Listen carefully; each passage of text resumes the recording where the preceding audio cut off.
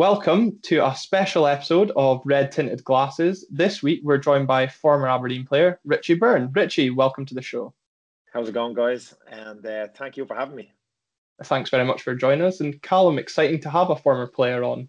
Very, very excited. A bit more positive Aberdeen-related content for you, so hopefully people will enjoy. Yeah, I'm sure they will. Richie played 59 times for the Dons, scoring twice. Although we did speak on before recording, you did play in 10 friendlies and you also scored 4 times in friendlies. So maybe your stats are slightly altered, but fond memories of your time at Aberdeen overall?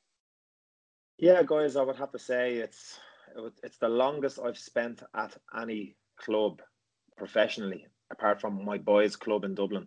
So, of course, it's going to be very close to my heart. You know, it's a fantastic club. I had a great time there. Met some amazing players, and obviously the management were fantastic as well. Obviously I knew the management from Dunfermline, and they brought me up to Aberdeen. So I spent all my time basically in Scotland with those guys, and they brought some of the players from Dunfermline up to Aberdeen. So it was a great time. I have to say, it was an amazing time to play football. Yeah, and I think those of you that are tuning into this episode that follow Richie on social media will see on his Instagram, he does post pictures more often of him in his Aberdeen kit than any other team. I think it's fair to say. So obviously it does come across that there is fond memories there. You signed for Aberdeen in January 2005, like you said, from Dunfermline. We will get into that in a little bit, but we'll just take it back to the beginning of your career. What was it like growing up in Ireland and playing football in Ireland? Obviously, you played 56 times for Shamrock Rovers before moving to Dunfermline. So just kind of give us a bit of an insight into your career in Ireland. It's football in Ireland. When I started playing football, it's seen as an English sport. So in our schools in Ireland, we have Gaelic football. So you play Gaelic football or hurling. And if you want to play soccer, it's a little bit of the teachers don't really like you to play soccer. So I wasn't great at Gaelic football, right? You got to use your hands, you got to solo the ball as you run, and you have to. There's certain things in it you're allowed to do that you're not allowed to do in football. So you're allowed to fight in Gaelic football. So you're allowed, but you have to fight with your near hand, if you understand. You're allowed to punch them and slap them. And I couldn't really understand it. I would just hit them. And then one time we had a game, and this team had a girl playing, and she was unbelievable. And she just beat the life out of me. Now, I always played a year or two younger. So I was playing the older group, and this girl just beat the life out of me. And the teacher at halftime said to me, he said, "Byrne, if you don't hit that girl back, you're coming off." I said, "So I can't hit her back. I can't." He said, "She's beating the life out of you. You better hit her or you're off." So sure enough, I didn't hit her, and he took me off, and I didn't play for the team again. So that meant I was free to play soccer. So I played soccer then, and I moved from club to club, and I improved. I ended up playing for a team called Stella Maris, which are quite a national team. They're well known. We were brought up to the Milk Cup, and then I subsequently got trials in Wolverhampton Wanderers. Was doing really well there, and I then went to Tranmere, and then I actually got a move to another Dublin club called Belvedere, who are one of the more successful clubs as well. And funny enough, my granddad played for them, and so did my uncle. So we have a bit of a family lineage that played for Belvedere. So from Belvedere, one of the managers took me to Shamrock Rovers once I finished. So I played until I was 18. I moved to Shamrock Rovers, and I got a groin injury over there. I had osteitis pubis, and I didn't play for about 7 months. I got back. And then the doc said, you know, I'll never forget the doc. He was a great guy, the doc there. And he says to me, "Now, if you come back from this, you're going to play in the first team. So make sure you get back." So he got me back. They got me right. And I played in the first team, did really well. And then we got a guy called Noel Hunt, who you probably know played for Dundee. So he came in. And then it was literally me and him that were doing really well. And we actually played against Celtic in a friendly. And he played up front against Bobo Balde, and I played in midfield against Paul Lambert. Oh, nice. And we were only 19, 20, and the two of us did really well, you know. And that's Jimmy. The two Jimmys came to watch that game, and that's where Noel got his move. And then they realised that I was actually a left back playing in midfield. So I was playing left back, centre back. So they said, right, he's actually all right. We'll take him after a few months, you know. So that's I got me moved to Scotland then. So Ireland was great to play football. It was very, very tough, very, very physical. But lucky enough, the club I went to, Shamrock Rovers, we had some unbelievable players. We had a guy there that used to play at Liverpool, and he was with Jamie Redknapp, Steve McManaman, and him. His name is Mark Kenny, and Jan Malby taught him how to take free kicks, and he actually scored a free kick against Celtic. So we drew 1-1 with Celtic in that game, and he actually took me under his wing. And I think without him, I don't think I would have got into the first team and been so comfortable in a first team. So he was great, and we had a great dressing room. And I think that really helped me settle into professional football, because there was a lot of stress. I was working as an electrician at the time, so I was working full time, and then I had to go from work to training 3 nights a week, and then a match on a Friday night. So it was tough. It was very tough, but it was great times, you know, fantastic. And then obviously to get the move over to Scotland was a big step up, and it was fantastic. Yeah, and then just before Callum asks one of his questions, I just want to just briefly touch on, you obviously had a decent time at Dunfermline, getting to a Scottish Cup final. What was that like, playing in a cup final? Well, that was my first year in Scotland. The year before, I'd actually played in the Irish Cup final. So in my head, I was thinking, "Jeez, this is easy. Getting to finals is great," you know. So, then you came to Aberdeen. Yeah. But we ended up losing the final, to be fair, against Celtic. Now, we played a very good Celtic team. They were an unbelievable team. And only now when I look back, I realise how good they actually were. You know, I used to watch Alan Shearer and Chris Sutton, and they were dynamite together. And you think Chris Sutton actually played for Celtic, you know, and they had John Hartson from Arsenal, and they had Henrik Larsson, who then went on to Man United and Barcelona, and basically won the Champions League for Barcelona, you know, with 2 unbelievable assists. And you think, flipping hell, what a team they had.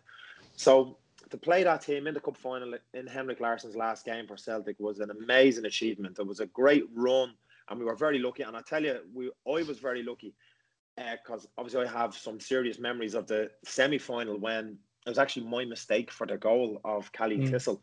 And Craig Brewster got me out of jail with a header from heaven.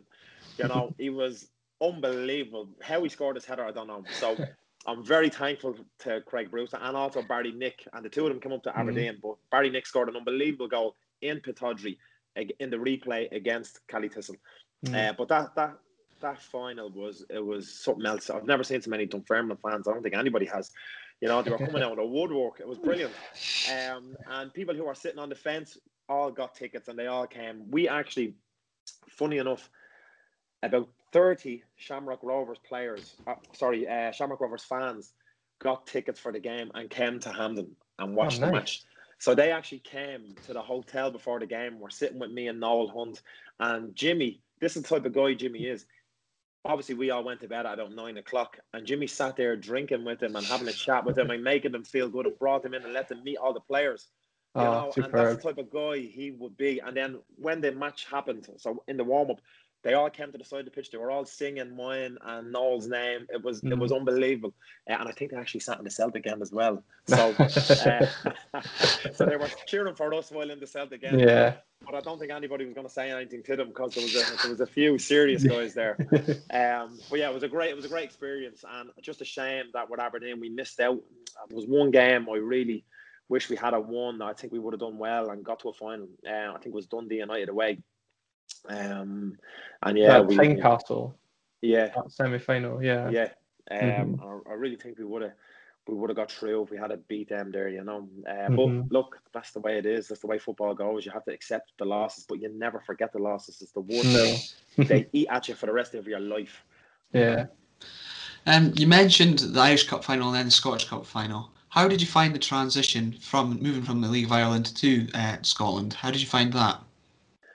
I thought it was very tough. The pace was so quick, and Jimmy's training was crazy. They were doing passing drills that I had never seen and never been involved in.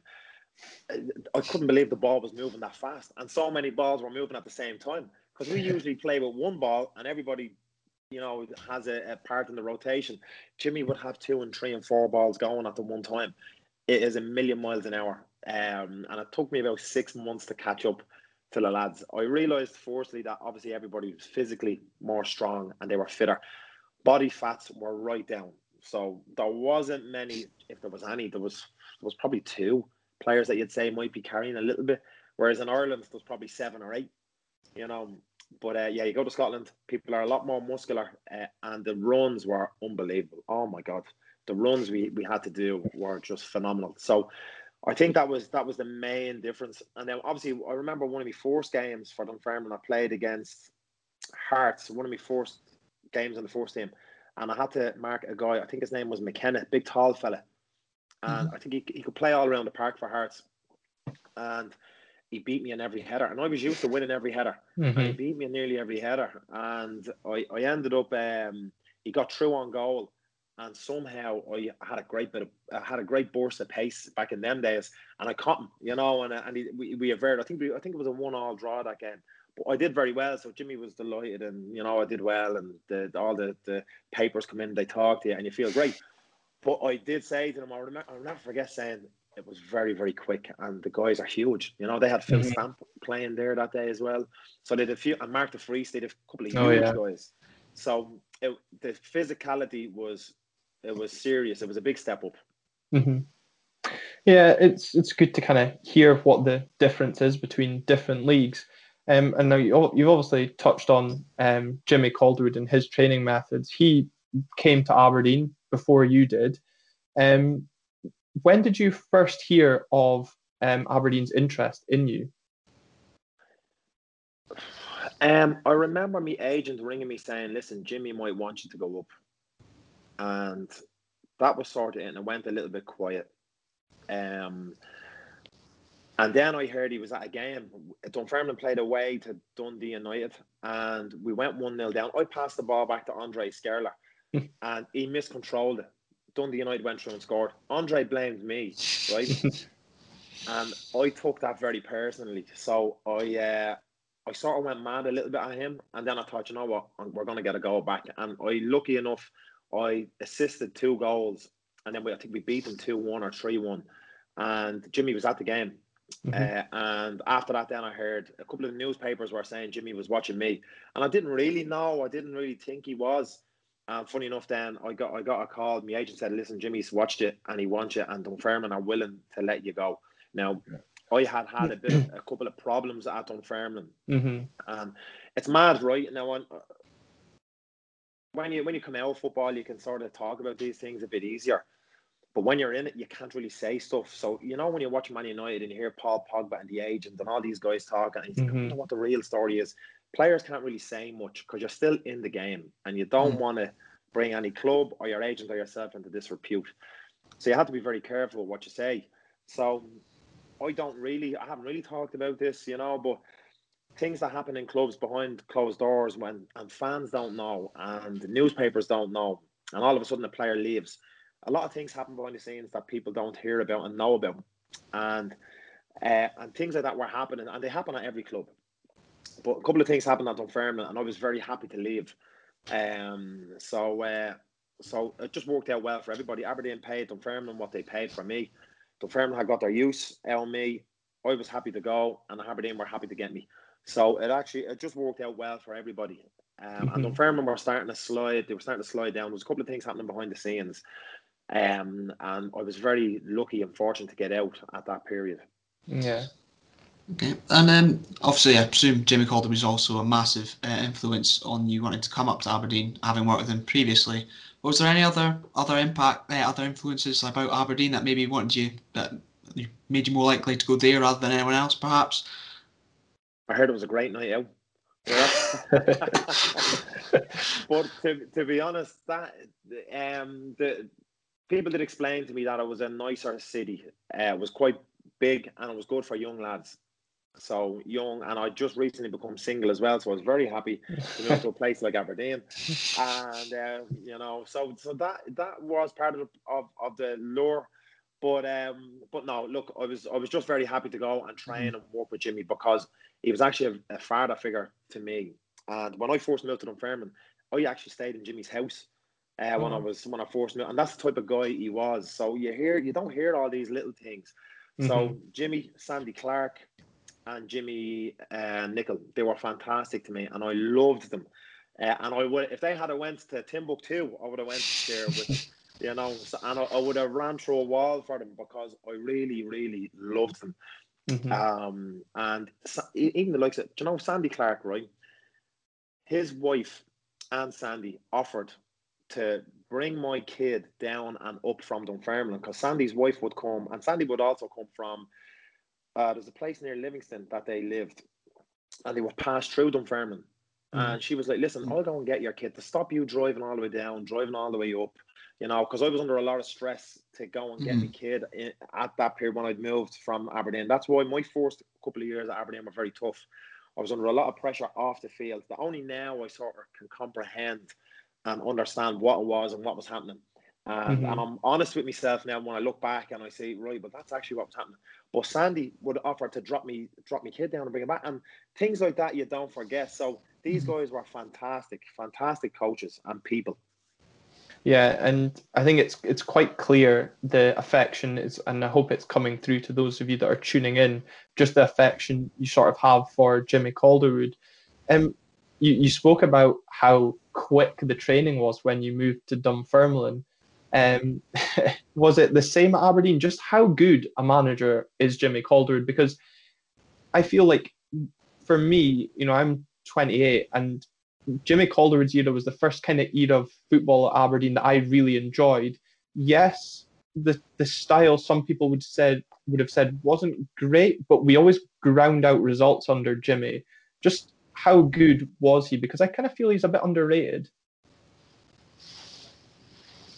Look, he's not going to be like Pep Guardiola and you know, probably Jurgen Klopp, and like, you have to remember, right? I think Jimmy was more about style and attitude, and more about getting good people into a club. If you weren't a good guy, if you hadn't got a good attitude, I don't think he wanted you, right? Okay. And he would weed people out very quickly that he felt hadn't got heart, didn't try, or, you know, just didn't have steel in them. Like, he actually got rid of David Grondin at Dunfermline, who was at Arsenal, and he took me in ahead of David because he felt that David wasn't suited to the Scottish game. He didn't have enough heart to fight. You know, like, I'm probably speaking out of turn on Jimmy's behalf about this, but that's the impression I got, because David was a good player, very technical, like, he was brilliant on the ball. He was very, very good. Now, but when it came to chasing someone back and a last-ditch tackle, and, you know, and probably nailing someone that had to be nailed to set a tone for a game, I don't think David is that player. You know, and I'll never forget, it was Barney, Nick, and Noel when I first went on trial to Dunfermline from Shamrock Rovers. Baz goes, I was in the car with Baz. He was driving me to training, and my first training session in Scotland. And Baz says to me, "Listen, Richie, just bleed and smash everyone, right?" Okay, he said, the gaffer loves that, right? Now, Jimmy was, you knew your place, right? So at the start of the season, we'd all have, he'd put a board up, and he'd have all the positions there. And your name would be on 3 or 4 positions, in the positions that he would expect you to be able to play, right? So I had to play. I had to be able to. So when we would do stuff, I had to know what was happening in these other positions, right? And that was the same for every player. I had to know centre back, left wing back, left side of inside midfield, right? And a left of a 3. I think a left of a 3 up top, because he put me there once, right? So you had to know what everyone had to do, what was expected of you. So at the start of every game, you'd have your name in your little triangle, and he'd have all the 11 players, and he'd have little arrows to say, right, this is where you're going to move today, you're going to do this, you're going to do that, this is who you're up against. Set pieces were all done, so it was pretty standard. In training, obviously we were very, very fit, so there was a lot of fitness sessions, a lot of sprints, a good amount of ball work, but the games were just extremely fast. Now, when you talk about being a manager, like, there was certain things he'd focus on, but I don't think he went into too much depth. It was more making us as players want to win. And you can go into all the tactics you want, right? If you really want to win more than the other fella you're playing against, you're going to win, right? And sometimes technical ability isn't gonna win the match for you, and it's got to be a drive and a desire. And if you look at every player in that team back then, I don't think there was anybody that hadn't got desire. And I think we matched every team for desire. Now, some games we might have just played bad, but I think the desire and the will to win, I think we had a great will to win in that team, a good team camaraderie, and we outworked a lot of teams to get the win. But Jimmy was mad, right? If we were playing Celtic and we went down like 1-0 or 2-0, he'd say to you, right, we're going 2 at the back, 4 in midfield and 4 in attack. What? And sometimes we pull out a result and come out with a draw, or a win, So, why not? Like, he just had that thing about him that it was just all or nothing sometimes, And more times than not, we got the results. I'll never forget the time I got sent off against Motherwell at home. Yeah, that guy David Clarkson, he pretended he was pulling me back when I had the ball. I took the ball off him. I was dribbling away, and he pulled me back. So I sort of half swung, but I was like twisting to get away from him. And he jumped on the ground and pretended that I elbowed him in the face. And I never got to get him back for that. He's still in me black book. So if I ever play in a charity game and he's playing, that fella he's gonna get it. He's gonna get it. Right? See what I said about not forgetting? You never forget nothing. So I got sent off. Right? I couldn't believe it. And Jimmy said to me, "If you've done that, you're getting done 2 weeks' wages." Right? So I was thinking, I don't even think I hit him. So he went everyone attack. Darren Mackey scored 2 goals. I think we beat them 3-2. No, it was 2-2. I actually. It's funny you bring that up. I actually watched that game today. Like I said to you before, you can tell I had a busy day at work, but if my manager's listening to this, I was actually busy. And yeah, I think it was pretty impressive from David Clarkson headbutting your elbow the way he did, because there's a cracking photo of you staring down Craig Thompson at the decision of the red card. So yeah, you can tell you didn't take it well. Oh, I've never been so angry, and I had to walk off. I'll never forget Richie Foran coming over to me and said, "Leave him," because I was gonna take it to the streets, but I was ready to kill him. I said to him, "I'll give you something to go down about." So yeah, I was absolutely raging. But there you go. But Jimmy was great like that. He would turn the game around at half time. He'd say something to you, and he'd just fire you up. Or before the game, he'd come over and chat to you before the game and tell you what your job was. And then Jimmy Colliver was really tough, and then Jimmy Nicholl would make you feel a bit less stressed, because Jimmy was he's very intimidating.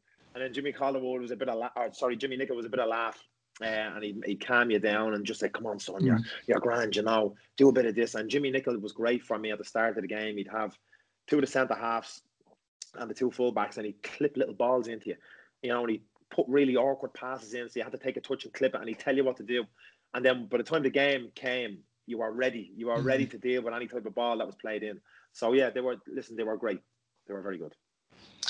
Good. And one question. We know Jimmy loves a tan. Seemed to just tan as soon as he hit the sun. So did he spend more time tanning himself, or did he spend a lot more time on tactics?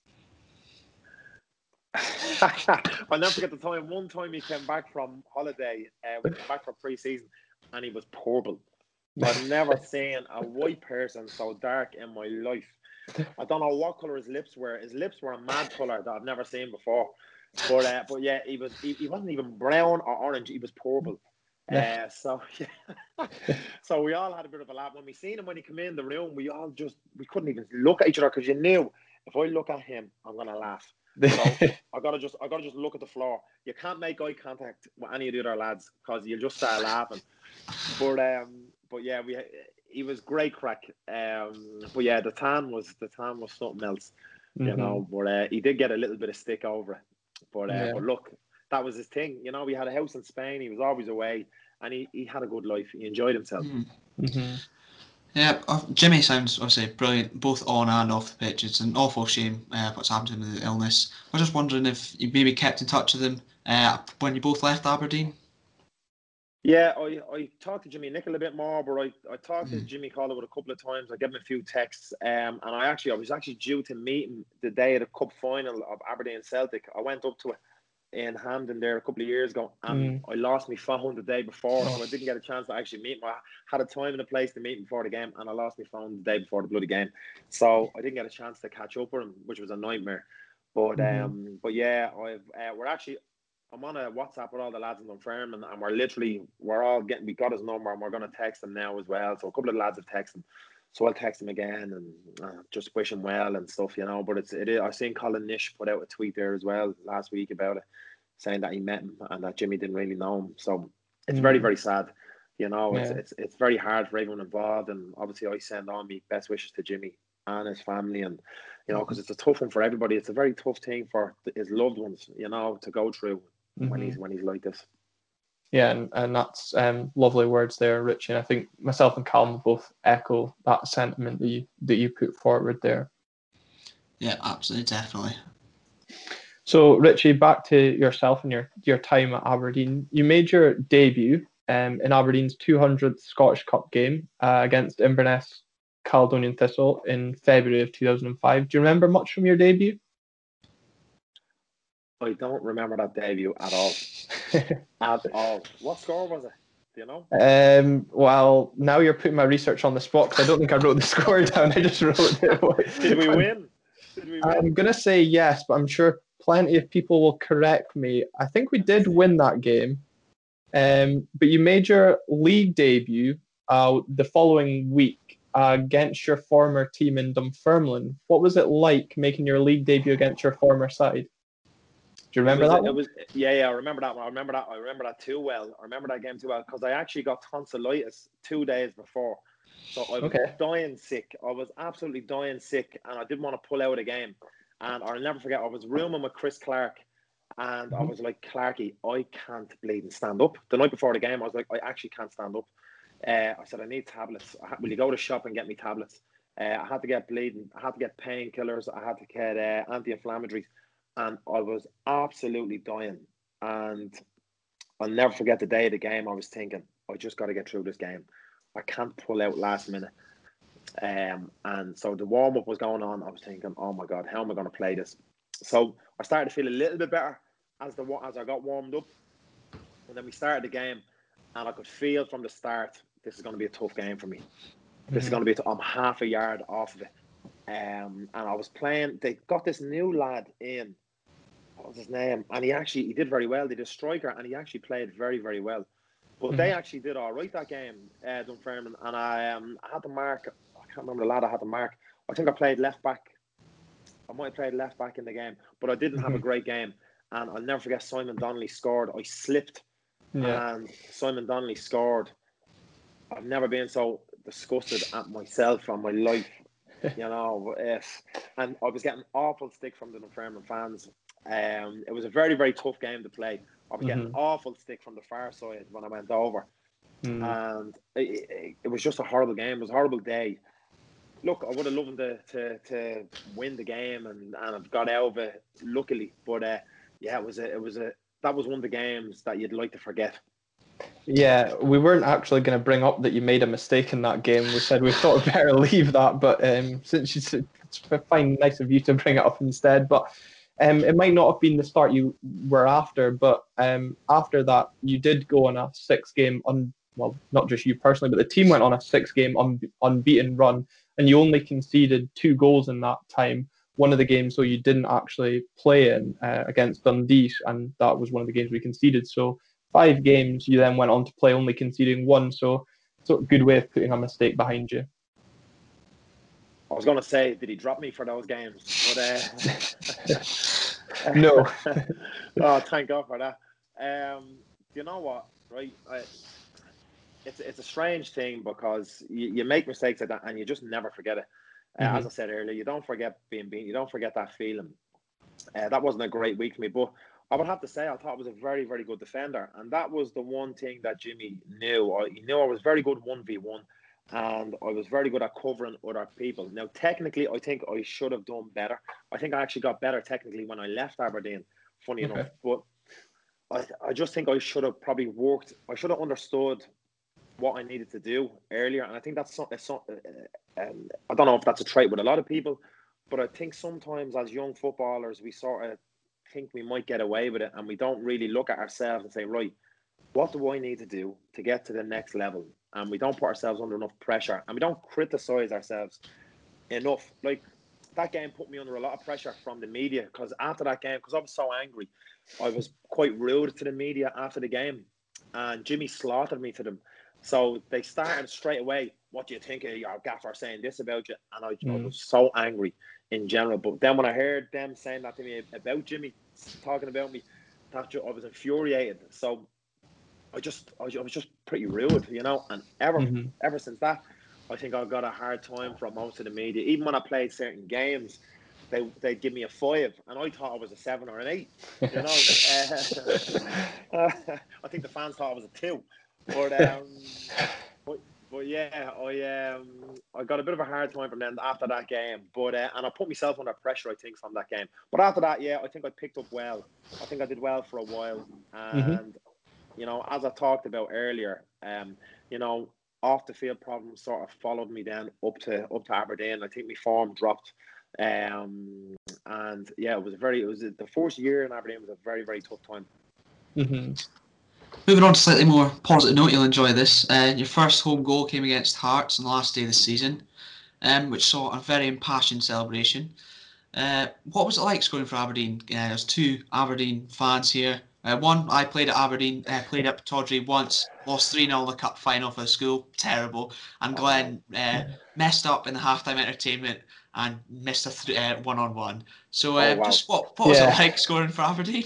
Yeah, since both of us failed miserably at the opportunity. Do you know what? It's an unbelievable feeling when you score a goal.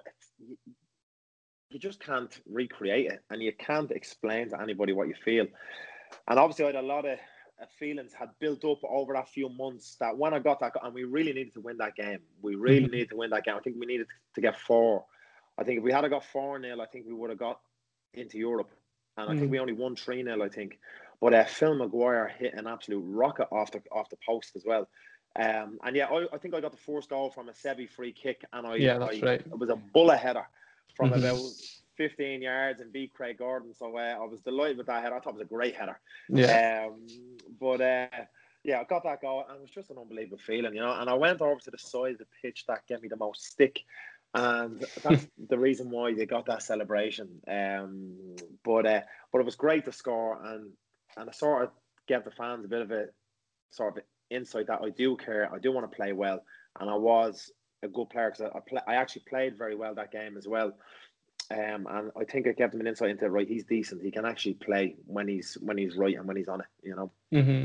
Yeah, it's one of the things. I was speaking to a guy at work today, and he did say that he does remember you scoring. The other goal you scored that season was against Dundee United in a 4-1 defeat in the Scottish Cup. But he says the one thing he remembers from that game is your passion in scoring. We were 2-0 down when you did score, but he said the passion that you showed in your celebration made him believe that we would actually come back and get a result.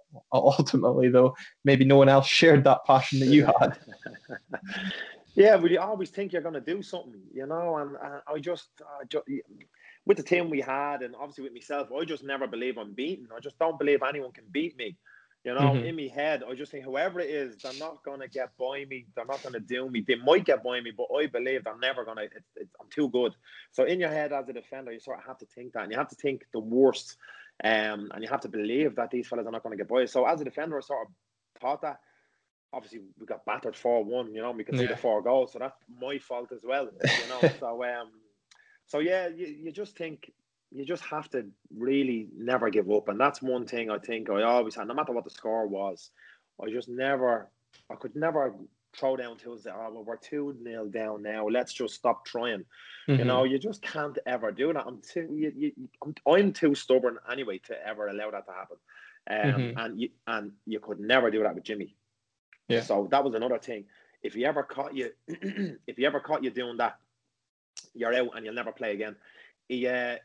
He actually, I'll never forget this. We were in training one day, and I was only there a few months, and it was a training game at the end of the session. So we'd done all the hard work. It was a training game at the end of the session, and my team was getting battered about 4-5-0, right?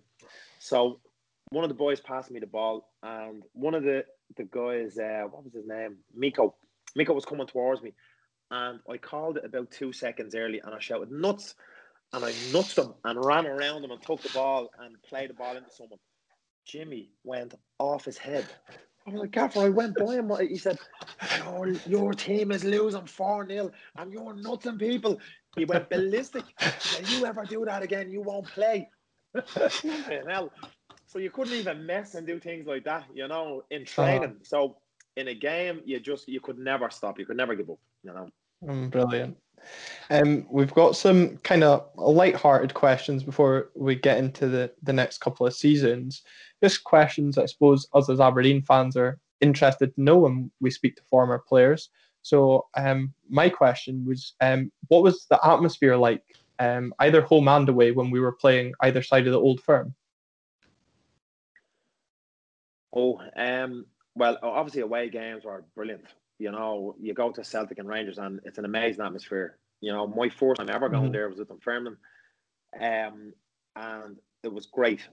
You go there with Aberdeen and it's a bit different. You go there with Aberdeen, it's different to going there with Dunfermline. Dunfermline, like the fans are like 5-0 as we're going in the bus, right? So I'd be thinking, what is going on here? My first time ever seeing that, I was like, who do these fellas think they are? Telling us they're going to beat us 5-0, and then Larson scores 3, But like on the way in, I couldn't believe it. I'm like, who do these fellas think they are? They don't know who we are.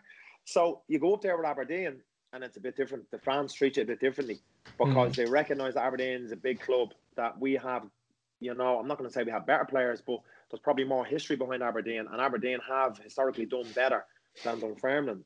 So, and Aberdeen have a history of getting in between them too, and beating them. So there's more expectation from our fans going away, where I think in Dunfermline, the fans are sort of happy to go there, whereas Aberdeen, they're sort of thinking, well, we want to come away with a point. We're looking for a draw. Whereas Dunfermline, you're trying not to get battered 3, 4, 5-0. So, and I think Jimmy had that sort of attitude as well. When we went there with Aberdeen, he was thinking, like, we'll get results here, especially Rangers. Now, I didn't realise that Jimmy actually supported Rangers, and Jimmy Nicholl, they were sort of Rangers men. Yeah. But they hated Rangers, right? They hated losing to them, right? So you couldn't lose to them. So that was even more amplified, I think, with the fact that Aberdeen don't get on with Rangers. Obviously, from I found out later why. I won't say too much about that, but it was a shock to me when I actually seen why they don't like each other. But yeah, when you go there, there's an expectation to do something. So obviously, it was great going there. When they come here, I actually used to live near the beach, so a lot of the Rangers fans would park there. Their buses were down there, and they'd walk through my area to get to the ground. So I realised, again, they'd wreck the whole area, and they wouldn't be the nicest people to walk, but you wouldn't want to be walking by them in an Aberdeen top, let's just say. So yeah, it was a tasty game. It was a great game, and actually, my mother came to a Rangers game. We were playing Rangers at home, and she came to a game and she couldn't believe it. She was there with my sister. And they watched the bloody game, so she was like, I can't believe how mad that was. Yeah. So yeah, it was fun times. It was great. It was great to play in. I'd never give it up for anything. It was the best time in my life. It was amazing. You mentioned before, you went to celebrate on the side that fans were maybe giving you the most stick. How did you find overall your relationship with the Aberdeen fans was? I think it was up and down, and I think that when you listen to some of the stories from past players, and even Gordon Strachan got a load of stick for his first few years, and that's the way the Aberdeen fans are. They give players a lot of stick, and I've said this since, and I haven't said it out in public, I don't think at all, but if you want Real Madrid standard, you have to go and watch Real Madrid, right? You have to recognise that football is a very hard thing to do, and it's also very hard to do when someone else is actually really good too. And they're trying to stop you doing what you want to do, and you're trying to stop them. And players at a higher level, they can actually anticipate, and that's what makes them better. They anticipate what you're actually going to do. So you nearly have to double bluff them. So it's actually, and you have to do that really quickly, and then be fit enough to run around and take a knock. And so it's quite, it's harder than it looks. And I'm not trying to be condescending to fans, but it is a really tough thing to do. And I think sometimes the fans can be a little bit unfair to certain players, because it's a tough job. It's pressurized, and these are young guys as well. And even look, I look at football games and I'd be shouting at people and screaming, you know, and I'm hammering people, and then I go, actually, what am I doing? You know, I sometimes remember how hard it actually is when you're down on pitch level and when you're under pressure. You know, so my relationship with the fans, it was like when I played well, it was grand. When I didn't play well, I got hammered, and that's just the way Aberdeen fans are, and most fans are like that. You know, most fans do it. I do it. You know, but I sort of have to catch myself. But I will say, Aberdeen fans expected us to be winning at halftime, and sometimes we'd go in at halftime, they'd be booing us if we're not winning. You know.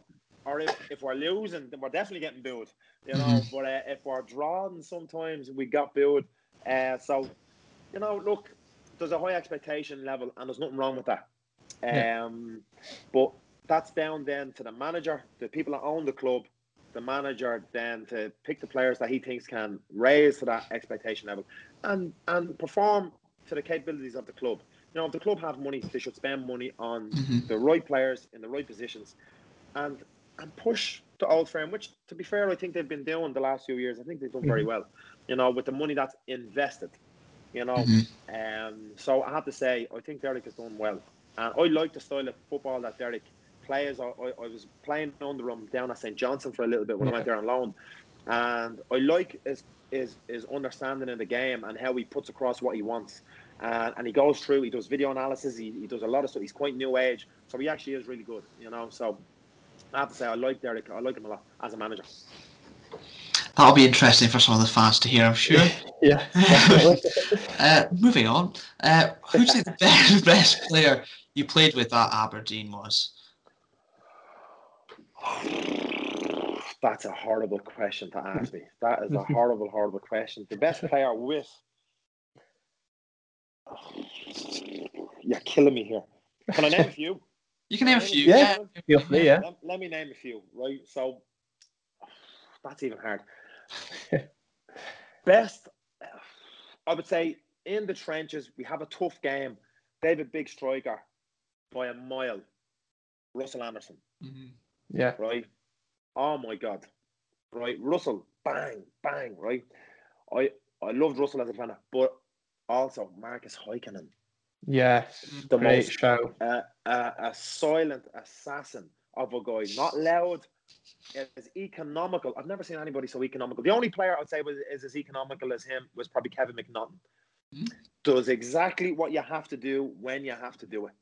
And that's why I think Kev went and played at the level he played and did so well, because everything that he had to do, he was just efficient, right? And Marcus was, for me, the best at that. It was because he had pace, he had a ton of pace, he could dribble, he could win tackles, you know, he was solid. Marcus was amazing. Striker. You're not really spoiled for choice at your time in Aberdeen with like good strikers. Brewster, Crawford. I'm going to say Liam Miller for me. Liam Miller was just a dream to play with. He would win a header against all the odds.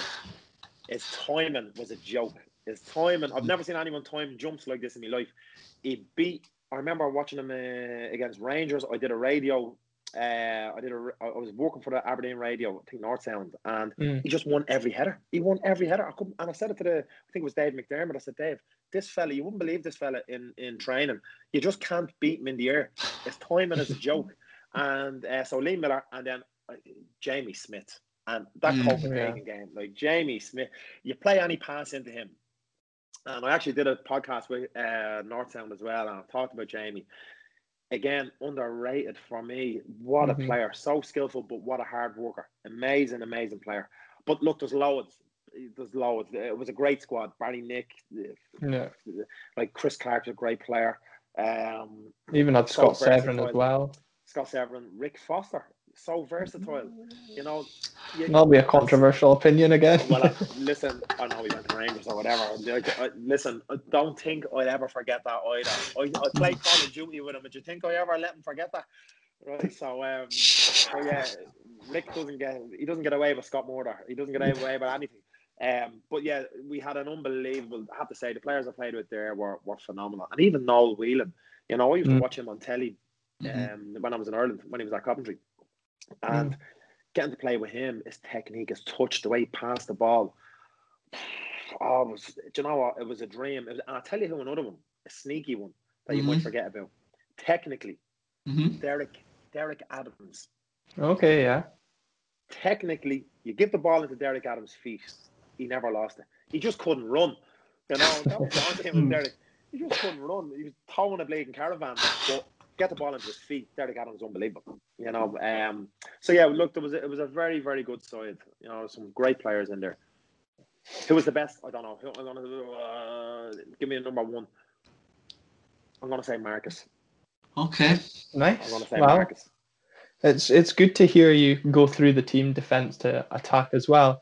You obviously, there was a lot of good players you played with in your time. What was the dressing room like? It was very good. You know, the dressing room was great up there. The lads were very funny. Obviously, everyone knows Darren Mackey was mad. Darren, Kevin McNaughton. But I had a great time in that dressing room. The lads were phenomenal. Mick Hart, very funny, very dry, hilarious guy. Were you in the team with the Young brothers? No, they actually came to Dunfermline when I got to Dunfermline, and then Derek came back to Aberdeen. So Derek and Darren are very funny. So Derek was actually texting him the other day. But yeah, so do you know who I've forgotten the best players I ever played with? Who I forgot? I got to throw it. No, I think this fella is actually the best player. Who is it? Jackie McNamara. Oh, wow. wow. Jackie McNamara, I'm so sorry. I know he's a Celtic player. People are going to have nightmares about the last time he played for Aberdeen. I don't think they're going to forget that. Last time what? Jackie played? The Queen of the South game, didn't go down well. Oh, bad memories. You brought back a lot of bad memories. I don't remember what happened. Was I still there? No, I don't think you were there. Yeah, I was gone. Yeah, it was. We lost the Scottish Cup semi-final to Queen of the South 4-3. Right. Do you remember John Stewart was at this stage? I was still very bitter at this stage. Yeah, well, John Stewart was playing for Queen of the South, and I think Steve Tosh was as well. Obviously, it wasn't the result we were expecting, and instead of coming over to the fans to apologise, Jackie McNamara walked straight down the tunnel at full time. So, yeah, he's not really held in quite high regard amongst the Aberdeen support after that. I would say Jackie takes defeat very personally, and he's probably so disgusted. And that's why. That's nothing to do with the fans. That's him. You know, great guy. I was only texting him there the other day as well. Great guy, but could not stand losing. He hammered me over in Spain. Remember, we played in Spain, and he was unbelievable in that game against Atletico Madrid. Oh yeah. But he was like, "Come on, Rich," and he was at me the whole game. You know, but what a player! Play centre midfield, right back, left back, centre back. You can play him anywhere. Brilliant. I'm still going to stay with Marcus. I'll stay with Marcus, right? Jackie, close second, right? Okay. So go on. Sorry, moving back to where we were. Sorry. Yeah, well, I was going to touch on the 05-06 season briefly before we just move on, because I don't want to take up too much of your time. You've also been generous to spend time with us, speaking through memories, and there's lots of great stories we've enjoyed so far. Just in general, I'd be eager to see how the 05-06 season went for you. You spoke about the games against Rangers and how much Calderwood hated them during his time at Aberdeen. We went undefeated against Rangers that season, I noticed. You've already stole my opportunity to speak about your sending off against Motherwell, but it's good to see you're still not over it, all these 15 years on. But you had quite a good pre-season that year. The first game you played, you came on 2 minutes against Huntly and scored. And then you also scored a volley, which you talked about before we started recording, that you were very good at scoring volleys. I was against Baberich. I think that was on the German-Dutch pre-season tour. Okay, yeah. Over in Holland. Yeah. Jimmy liked a trip to Holland. Yeah, that was the best goal I've ever scored in my life. Honestly, even in the little games, the training, that was the best goal I've ever scored. So Barry Nicholson took a free kick and he zinged it. And it sort of come over my shoulder. Now, I'm not joking. It was Marco van Basten-esque. It come over my right shoulder. And I remember Russell was right in front of me and it sort of went over his head. And I just thought, you know what? I'm not even going to bother trying taking this down. I'm going to just belt it. and I volleyed this thing across the keeper into the far side. It was an unbelievable strike. So that was the best goal I've ever scored in my life. And I think someone caught it on their phone. I think it's on YouTube or something somewhere. Someone caught it on their phone. But I was disgusted that there was no proper camera there to catch that, because that would have went up on my wall, that goal. But yeah, so I did all right in that pre-season. That pre-season was a very good pre-season. I sort of got my head together. Mm-hmm. I did all the fitness runs. I was flying fitness-wise. I was doing great. And yeah, it was a great start. And Jimmy was very happy with me in the pre-season. He had a couple of chats and he said, listen, you're doing very well. You're on it now. You're back to normal. You're doing very well. Just keep it going. And I think that was the season I did my hamstring, is it? Or no, I did my shoulder. I did my shoulder that year. Yeah. Yeah. Mm-hmm. So do you know what happened? How I did this? So I had been playing so well. I've been playing brilliant. I'll never forget it. I was really progressing. There was talk of me going to the Irish setup as well, because I was really starting to come on and because I was on standby for Ireland at Dunfermline, and I picked back up performance again. I was doing very well. I was getting fit, and we were doing set pieces on a Friday, and Barry Nick whipped the ball in. So that's what his thing was, to whip the ball into the front post. So I was to make a run sort of across the keeper, and I was running across and I jumped. And Ryan Essen came out to try and punch it, and I nailed him with my elbow right in the chest, right? I thought I killed him, right? He hit the ground, he's trying to breathe, and I was like, oh my God. I'm like, what am I after doing here? This is bleeding training, right? And everyone's like, Richie, you're a bit of an asshole, I was like, oh my God, I'm so sorry, right? So anyway, he got up and I sort of had to go easy. But the same thing happened in the game. So Barry was whipping the ball in, and I ran for it and I jumped. And as I jumped, I thought, you know what, I'm not going to make that. So let me pull out of it so I don't give a free kick away. Little did I know their keeper was coming out to do me. So as I'm coming down with my elbow relaxed, he came up and hit me elbow, and I popped my shoulder. Now, when I landed, I did a bit of a somersault, and I landed and I thought, I'm injured, but I think it's my leg. So I got up and I sort of hobbled off. And I thought, no, my legs are all right. So I ran back on and I kept playing. So I tried to jump for another header, and my arm wouldn't move. So I signalled to the benchers, like, lads, I think I need to come off. So I went off, and when I went into the dressing room, I took my shirt off, and the bone was up here. I started crying. Right, I couldn't believe that. That's what I was looking at with my shoulder. So yeah, I had to get an operation, and that was sorted. And then the operation got infected, and that was another big hullabaloo. It got infected. I had to go in for another operation, and that was a good. I think that was about a 6 month, 7 month ordeal with this shoulder. It eventually got fixed, and then I got back. And I got back, I was running, I was starting to get back to normal, I was feeling great. And I played in the last couple of games of the season, I think. I played against Celtic. Yeah, you did. That was the only time we actually got a point against Celtic that season. Yeah. 2-2 draw. Yeah. And that was one of my best games for Aberdeen. I thought I was brilliant that day against Celtic. I did really, really well. I was so sharp. I was so fit. I felt strong. Again, I thought I think it was Aidan McGeady, was it? I was playing against. Yeah, it was, yeah. Yeah, I thought he is never getting by me. And he tried to do me a couple of times. I just took the ball off him. And I thought, this fella is not getting by me today. I think he might have done me twice in the game, which he would usually do people about 20 times. He'd go around you 3 times. Yeah. And I just thought, I'm just going to let him have it.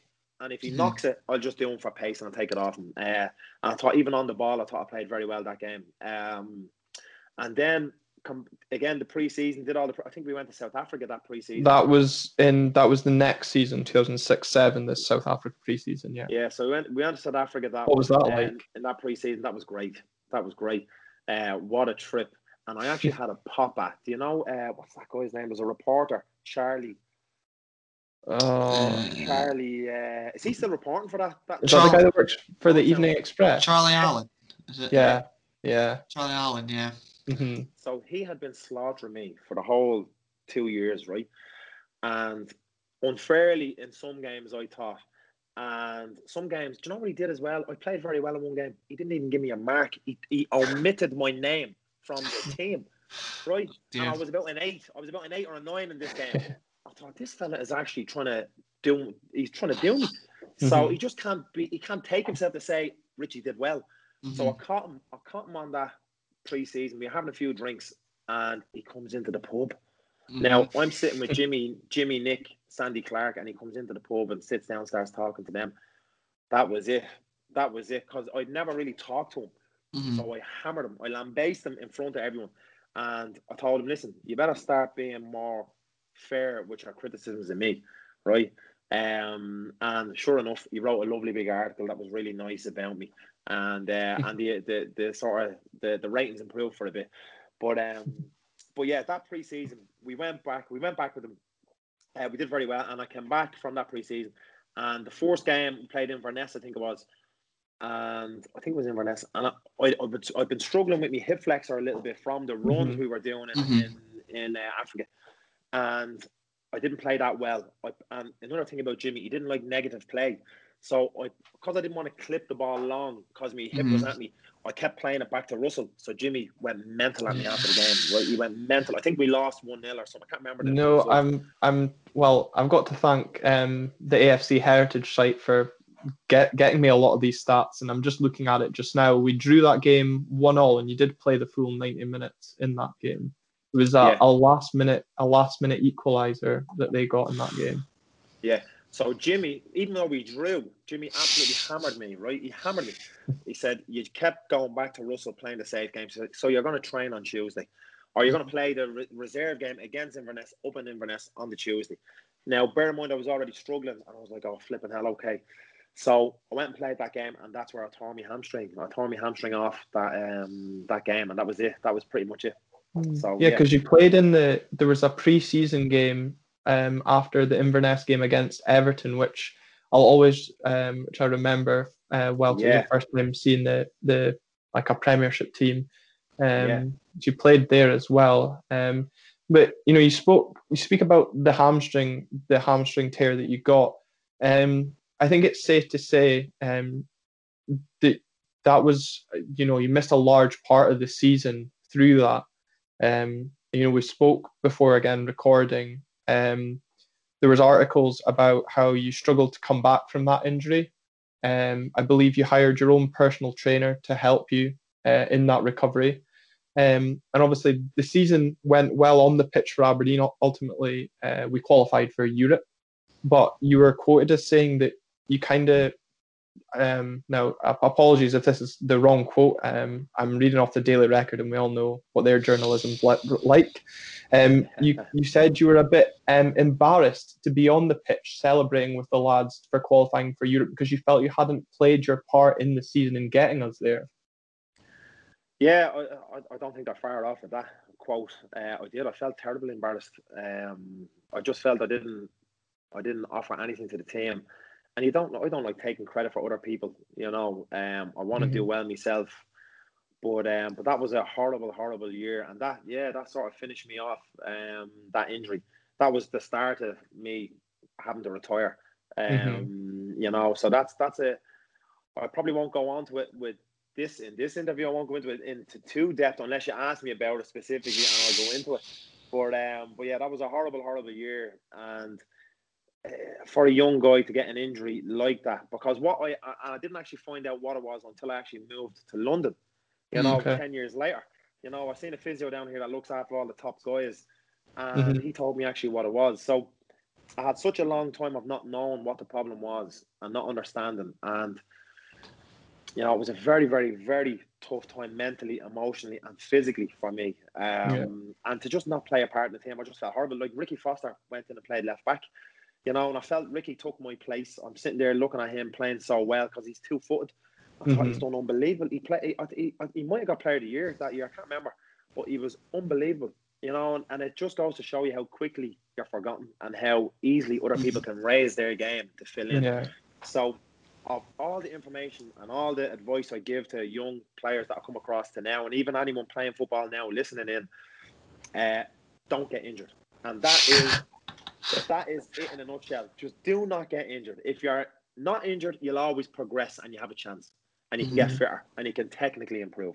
But as soon as you get injured, that's gone. None of that is going to happen. So, yeah, just don't get injured, you know.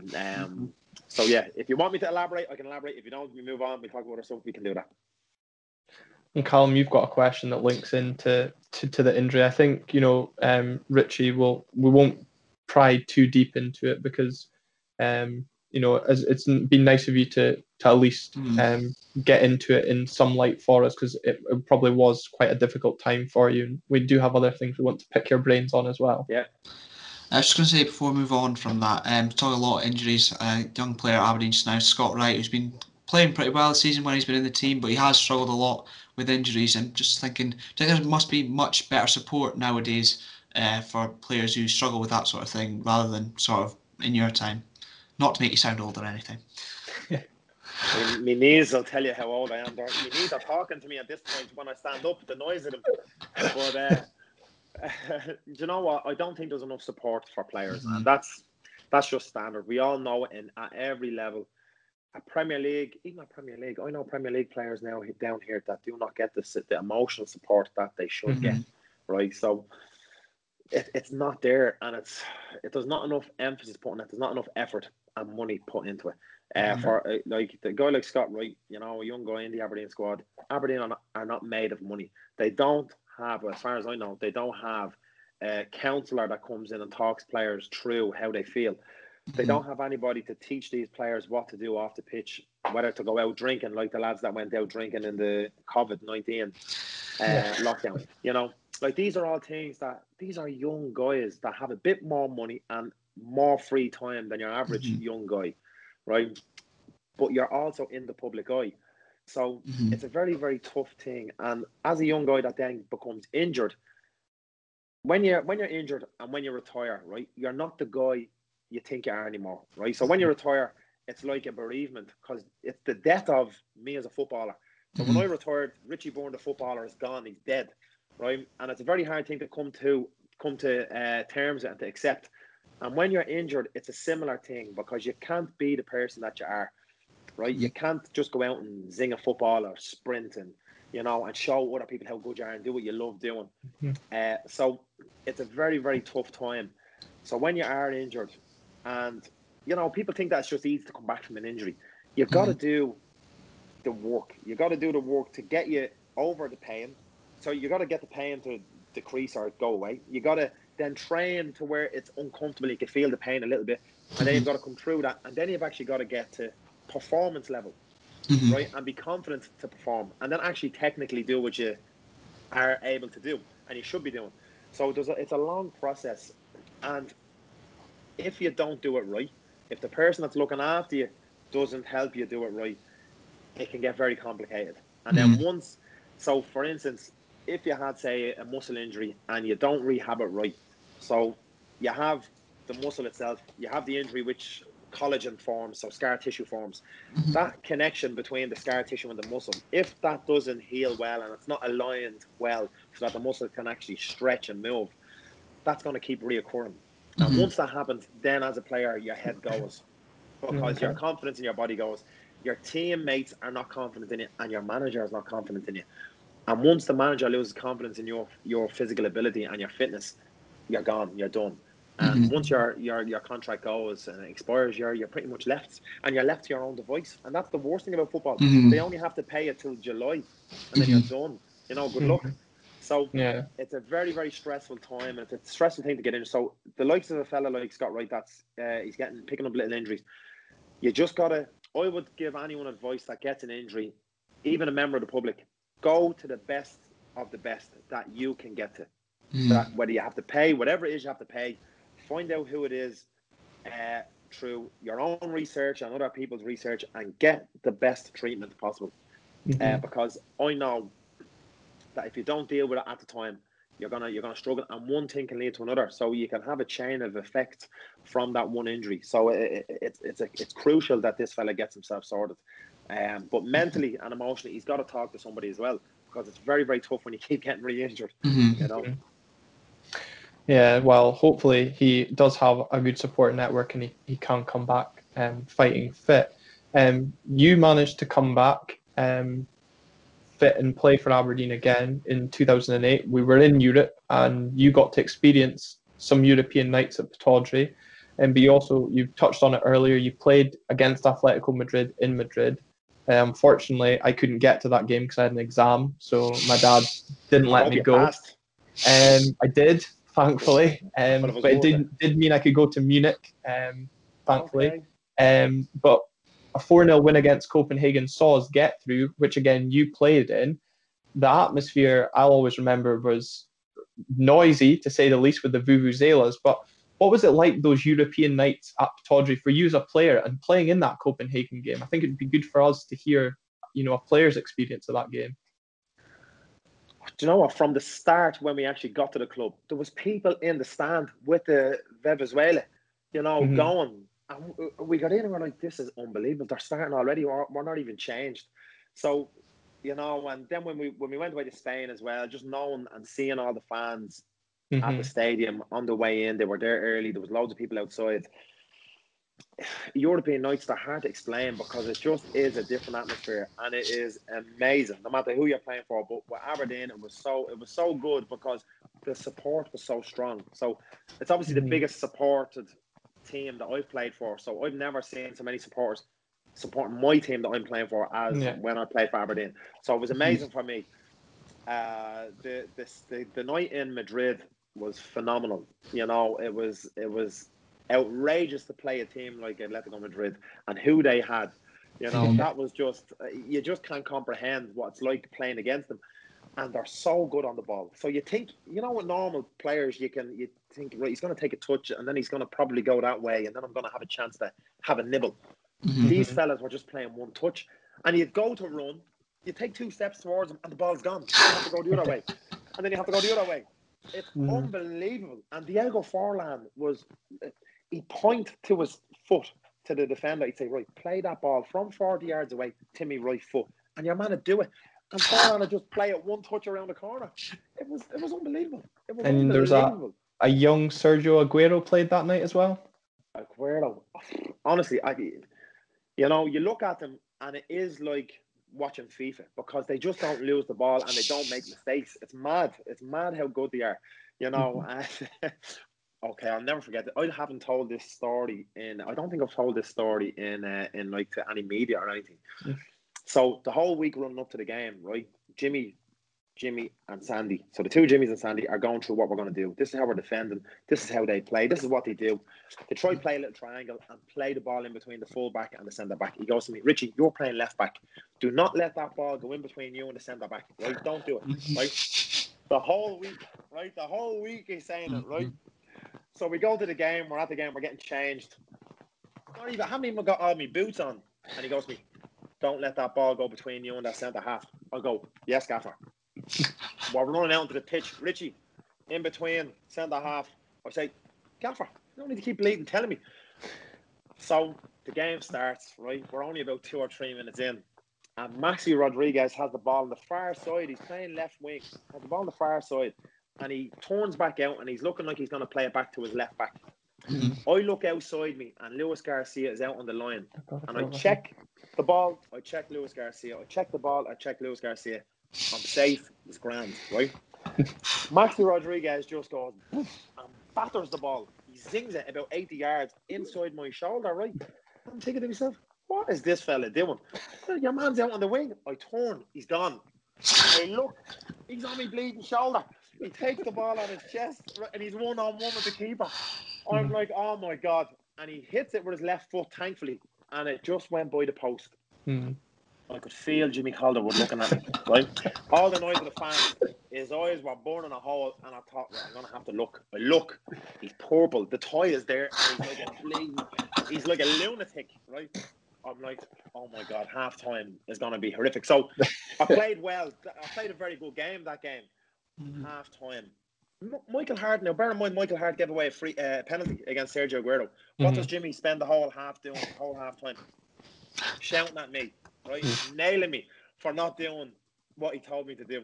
So, he hammered me. And I think I was an easy one to hammer because I could sort of take it, and then the rest of the lads would hear that and go, jeez, we better play, So we did very well. And, we could have got a couple of goals that game, I'm sure, as you remember.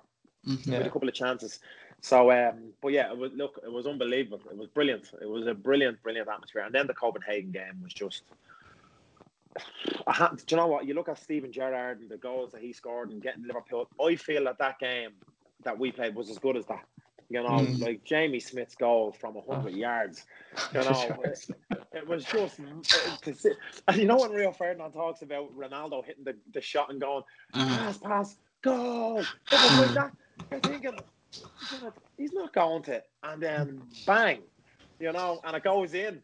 It was unbelievable. It was unbelievable. And then the other couple of his second goal as well. Oh my God, left foot, right foot, then left foot. The fella is just he's unbelievable. And it was a fantastic game, great atmosphere, and the fans were amazing as well. Yeah, it was great. I think folk forget it was 0-0 at half time in that game as well. Yeah. And I'm telling you, they could have had a couple of goals early. Yeah, they could. Causing us problems with a long throw. They had a long throw artist, and he was nailing. I think he was zinging the balls in, and we were finding it hard to deal with that. And there were a couple of big lads, who are quite. And they also had Alback, and he was unbelievable there. He was only about 5'11", but he was so strong. I tried to grab a hold of him, and it was like touching stone. I swear to God, I've never touched anybody like that. I was like, this fella is solid. You know, so like they had and they had Jack McGraw there as well. They did a good side. They had Breda Hangeland as well. Went on to play in the Europa League final for Fulham as well. He was playing at the back. No way. That's who I think was winning the headers, and them they had Hangeland. Yeah, I didn't swear. even realise they had him. I swear, he's definitely. I remember looking on the programme, and he's definitely there. Whether he played, I think he probably did. I think he did. I'm convinced. Oh my God! Yeah, because it they was did have team. a huge centre half. They had a huge centre half that was coming up for the headers, for them throws. Flipping out. But yeah, like to get away with the first half like we did, and we actually played well on the ball. And then the second half, it was just unbelievable. It was a whirlwind. You actually look back and you think, I can't even believe that's what happened. You know. And then after the game, the dressing room was just mad. It was mad. It was unbelievable. It must have been some party. You've mentioned a few of them about Atletico Madrid there. Garcia, Maxi Rodriguez, Forlan, Aguero. First of all, how do they compare with guys like maybe played against for Celtic and Rangers, like guys like Larson, Sutton, Hartson as well? How do they compare between those? And after, you're not going to like this. Out of all of them, the one best player you played against... I'm killing you, Rose. I'm sorry. Maybe we'll give you a top three for that. Maybe we'll give you a top three for that. So the way they played, I think Celtic had obviously a lot more British-based players. So they would take 2 and 3 touch, but they still moved the ball very fast. At that time, for me, when I first came to Scotland, at Dunfermline, I think probably Celtic. I think Celtic were pipping Rangers. I thought Celtic were a bit better, and then the next season I thought Celtic were definitely better than Rangers. So Celtic were the team, the best team in Scotland in my opinion. I think they just had so many ways of haunting you. They had a couple of very good wingers, and their strikers were huge. And obviously they had Larson. Their midfield, Neil Lennon, went a lot of side to side, but he played the ball in the feet. I think they played in front of you more, but they were just big and they just battered you, you know. And then they'd whip crosses in. You had to deal with big fellas winning crosses, and they'd pepper you with long balls up to Chris Sutton or John Hartson, and you couldn't really beat them, and you couldn't get around them to win the ball. So as a defender, for me, that was hard to play against because it was more of a fight. But when you play against Atletico Madrid, they're all small, and they don't take any more than 2 touch. So you literally cannot get close to them. Now, another thing with Atletico Madrid, they let you have the ball as well. Like they'll say, "Well, you have the ball. What are you going to do?" And they sort of say to you, "Well, come on, do something. You know, we'll hang off and we'll hang around. But if we get the ball off you, you're not going to get it back for 10 minutes because it's bam, bam, bam, bam. It's just popping you to death." And they suck you out of position, and it's like they try and lull you into a certain sort of false sense of security where they sort of say to you, "Come on out and get the ball," you know, and then you step out, and then all of a sudden it's a triangle, and then they're in. Do you know what I mean? Whereas Celtic are just more direct and just bombard you. It's just a bombardment after bombardment, getting the ball wide, fast fellas, getting down the line, whipping balls in. If you can cope with that and you deal with it, you can sort of, you know, if you have the defenders that can deal with that, you might get a goal the other end, you know. So that would, for me, would be the difference. Just the speed of pass and the physicality of the players, and just the technical ability of Atletico Madrid is just. I've never played against anybody else like that. It was a joke. It was actually embarrassing how good they were. And now, who's the best player that you've played against? I'm sorry to put you on the spot like that. Yeah, It's probably hard to narrow it down.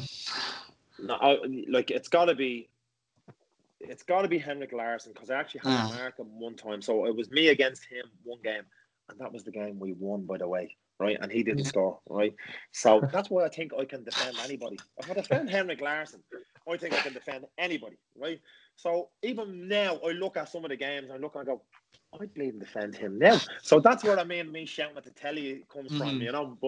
But Henrik Larsson was just phenomenal. But you do gotta say, like Aguero and Diego Forlan are also up there. But there was also some other unbelievable, like Stan Petrov. Yeah. Like he actually followed me on Instagram. I couldn't believe it. And I text him every now and again, how are you, Stan? You all right? But he was phenomenal on the ball. And fit as a fiddle as well. He'd come off the pitch, he'd be bleeding, sweating. But so I think for me, Larsson and Petrov were the best players in the Celtic team. And obviously, John, who as well I had to mark, who was a very good player, Nakamura. Yeah. What a player! What and a player! And he could pick a set piece. Yeah. But he didn't even try to run. It just like he floated. You know, it didn't even look like he was putting effort.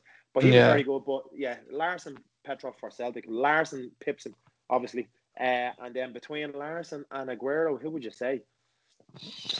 I don't know. Actually, who would you say, Larsson or Aguero? That's a good point. I think I would probably have to say Aguero, because I'm a little bit younger. So from what I've seen, it'd be Aguero.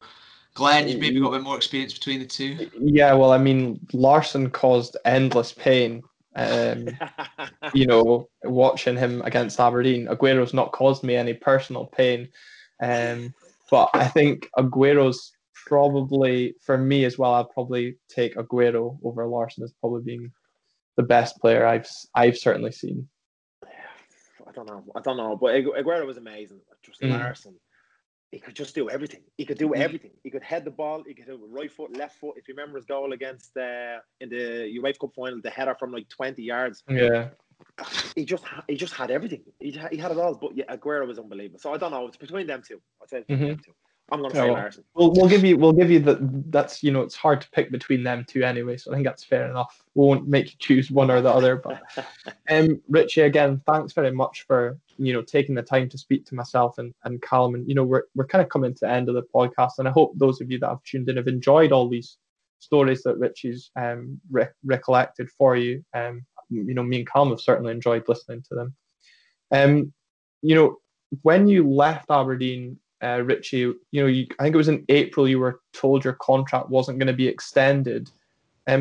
Was that quite hard to hear, or was there a certain part of you that was maybe expecting it, given the injury problems? Yeah, you'd have to expect it. And I said it to the physio. I'll never forget saying to the physio, I said, if I don't get fit, they're going to let me go. And no matter how much Jimmy loves me, and Sandy likes me, and Jimmy Nicholl likes me, the club is paying me wages. They're not going to have a freeloader. And that's that's standard. I just didn't seem to be getting any better. And I didn't get any better. So that was very hard to take. And, you know, it's a horrible thing to get told that you're not wanted, you know, and for anybody in any fashion, you know, whether it's a wife or a husband or you know, any type of work. Because as a footballer, you're sort of, when you're younger, you're always in demand. We need you to play today. We want you to play. Will you come and play for us? We'll give you this if you play for us. And then all of a sudden that turns and they go, right, look, you're not worth it anymore. So good luck. You know, we can't keep you here. It's a horrible thing. And I didn't actually realise how depressed I was until years later, you know, and I'm still very bitter about it because, again, I won't go in. I'll do it on another show. I'll start my own podcast and I'll go on that and I'll talk about that there where I can take up a lot of time. But I'm still very bitter about leaving Aberdeen. And even in the night out, we had a few drinks after that. We had our end of the season party, which the club has every year. You have a few drinks, and I remember I was having a pint with Sandy, and he goes, "Richie, we actually thought you were going to be the captain. We thought you were going to stay, and you know, we thought maybe one day you'll be the captain at some point. You know, because I think I had that in me to raise my game and to be a prominent defender. Because again, in my head, I think I was the best defender of that club, right? Like, I don't think any of them could defend the way I could defend, right? One, like on the ball, I think obviously I wasn't the best player, but I think as a defender in my head, I was the best, right? And I thought I had the best attitude, you know. But look at Considine, his attitude, unbelievable, you know. And he is that type of player, you know. And that is the level that I wanted to get to. And I think that's what they could see. That they could see that in me, that I could get to that level, be consistent, be a good defender. And I think they wanted me to play centre half because I was better at centre half. They eventually wanted to move me inside, get on a left back, and then it'd be, you know, a toss of whoever in centre half then with you. But yeah, it was a bitter pill to take. It's very tough emotionally. A horrible thing to hear because I loved the club and I loved all the lads. I was settled there, you know. It was great. So yeah, for any footballer, and it happens at every club, every season, people are told they're not wanted, and it's the best job in the world. So when you have the Copenhagen's and the, you know, all these big games, but when that happens, that side of it happens, it is the worst. You just want the ground to swallow you. And Jimmy had to say to me, so he pulled me in the office, and he asked me a couple of questions that I thought were a bit weird, you know. And I thought, why is he bleeding asking me this, you know? Because I was due to sign a new contract. And then my hamstring went again. And he said, Rich, we're going to have to let you go. He said, the deal is being pulled. You're not signing a new deal. So I can't give you an. And it was like a knife in the heart. I swear to God. I went out to my car and I was crying in my car and I just felt like I was going to get sick. And I don't know if you've ever felt like that. It's like I can't even explain it. It's like, I think when someone definitely that type of feeling. Yeah, it's the worst thing you can go through. Well, it's the worst thing. It's one of the worst things I've gone through. And to leave Aberdeen at that time, I just felt I just thought I had a lot more, and I felt I had a lot more to do, and I just thought the injury just ruined everything. And I thought I had a lot more to show. And it just feels like, do you know what it feels like? Unfinished business that you'll never get to finish. You know what I mean? Yeah, definitely. It's a horrible thing to live with, you know. So yeah, that was basically how that went, you know. Yeah, that's possibly could be another thing, you know, they might need to look into for more support systems around that sort of thing, to deal with players leaving clubs and things like that. I definitely think in football there's a great need for that, you know. We don't hear a lot of stuff that goes on, you know. Even I don't hear a lot that goes on. And to be honest, as a player, an ex-player, and other lads that I know, like, I probably there, even though we talk, like I talked to Steve Lovell, he had to sort of retire, his ankle stopped him as well. And we'll talk, but we'll never really talk. And I'll never really say, Stevie, how do you actually feel? You know, and how are you getting on? You know, and you know, how do you feel about not playing? Because it's just sort of stuff we sort of don't really talk about, you know, as players. Like the wound you don't want to reopen, isn't it? Yeah. So there's a lot of fellas going through a lot of stress and you know, trouble that, and we don't really, and you know, the football community doesn't really talk about it and acknowledge it. You just think, well, get on with it, because the next player is always coming, and we just sort of forget. You know, we sort of forget about the lads. But yeah, it's something that I think needs to improve, and you know, there is avenues of improvement. There are people out there that are helping. You know, there's a company called X-Pro that do a little bit. The PFA do a little bit. The FA down here do a bit. But I still think more could be done for it. You know. But it's just a part of football, and if players aren't prepared for it, it's a big shock. And that's another thing that I'm trying to help players with, preparing themselves for that disappointment or that injury, or you know, the worry of when you are too old to play, what do you do? You know, because it happens to everybody. Yeah, and sort of moving on to life after football. How is life after football? I think you moved into coaching, personal training. Mr. I smell mighty fine. So sort of how's that going? And sort of, do you still keep up with sort of Aberdeen as well? How things are going? Yeah, well, I always look at the games. I follow Aberdeen on Instagram. I'm probably more on Instagram than I am on Twitter. I need to get back on Twitter. Yeah, I like my first couple of years. I'd say my first 5 years out of football was horrific. You know, I'm very lucky that when I played semi-pro in Dublin, I trained as an electrician as well. So I'm a qualified electrician. So I always sort of knew I could go back to that, but I didn't want to go back to it. So I wanted to learn about injury, how to sort of recover from it to help myself, but also how to stop injury happening in other players, because I didn't want anybody to go through what I went through. So I became a personal trainer. Did that for a few years. Obviously, you have the baggage of football for the first 4 or 5 years, which tends to be a lot of money that you owe out, that you're trying to recoup because your expenses are high. So it took a bit of time. I moved to London. It took a bit of time to get back on my feet, to establish myself in London. And that, I'd say, those first 5 years were up there with the hardest 5 years of my life. And then, I moved into a very tough gym to work in. It's a high level gym. And you got to be really good. So I had to build up a little bit, get a bit stronger, sort of look a bit better, and have a bit more about me. It then turned to me to actually become a seller, and I'm selling myself, So it was quite tough to get your mind into money making mode as opposed to just focusing on playing football. You're not thinking about performance anymore. Now you're thinking about flipping hell. I got to make money. I got to get back into sort of civilian life, 9 to 5 type thing. So that was a tough transition. But once I got there, it started to pick up. I then, lucky enough, I was able to fund my master's degree in strength and conditioning. So I finished that off last year, and I got a 2-1 in that. So I did all right. Well done. And then I've done me coaching badges. So I'm up to the B license on that. So I'm progressing now. I'm doing quite well, making a decent living, doing the personal training. And then I've done bits with football clubs as well. So I was doing Swindon Town strength and conditioning last year. And so I've done bits. I was coaching a couple of kids teams as well. So I was doing quite a lot. So it's all been going very well. Excuse me. But I just realised I couldn't just make a name off I used to be Richie Bourne, the footballer. No one cares. No one cares. You got to keep moving forward, and you got to keep progressing. Excuse me. You got to keep progressing. You got to keep improving no matter what you're doing. Excuse me. Sorry. So yeah, I realised I had to retrain. I couldn't just go into a club and say, listen, I'm an ex-footballer, let me train your lads. I had to get a piece of paper. I had to get some sort of qualification. I had to get more, and I had to improve.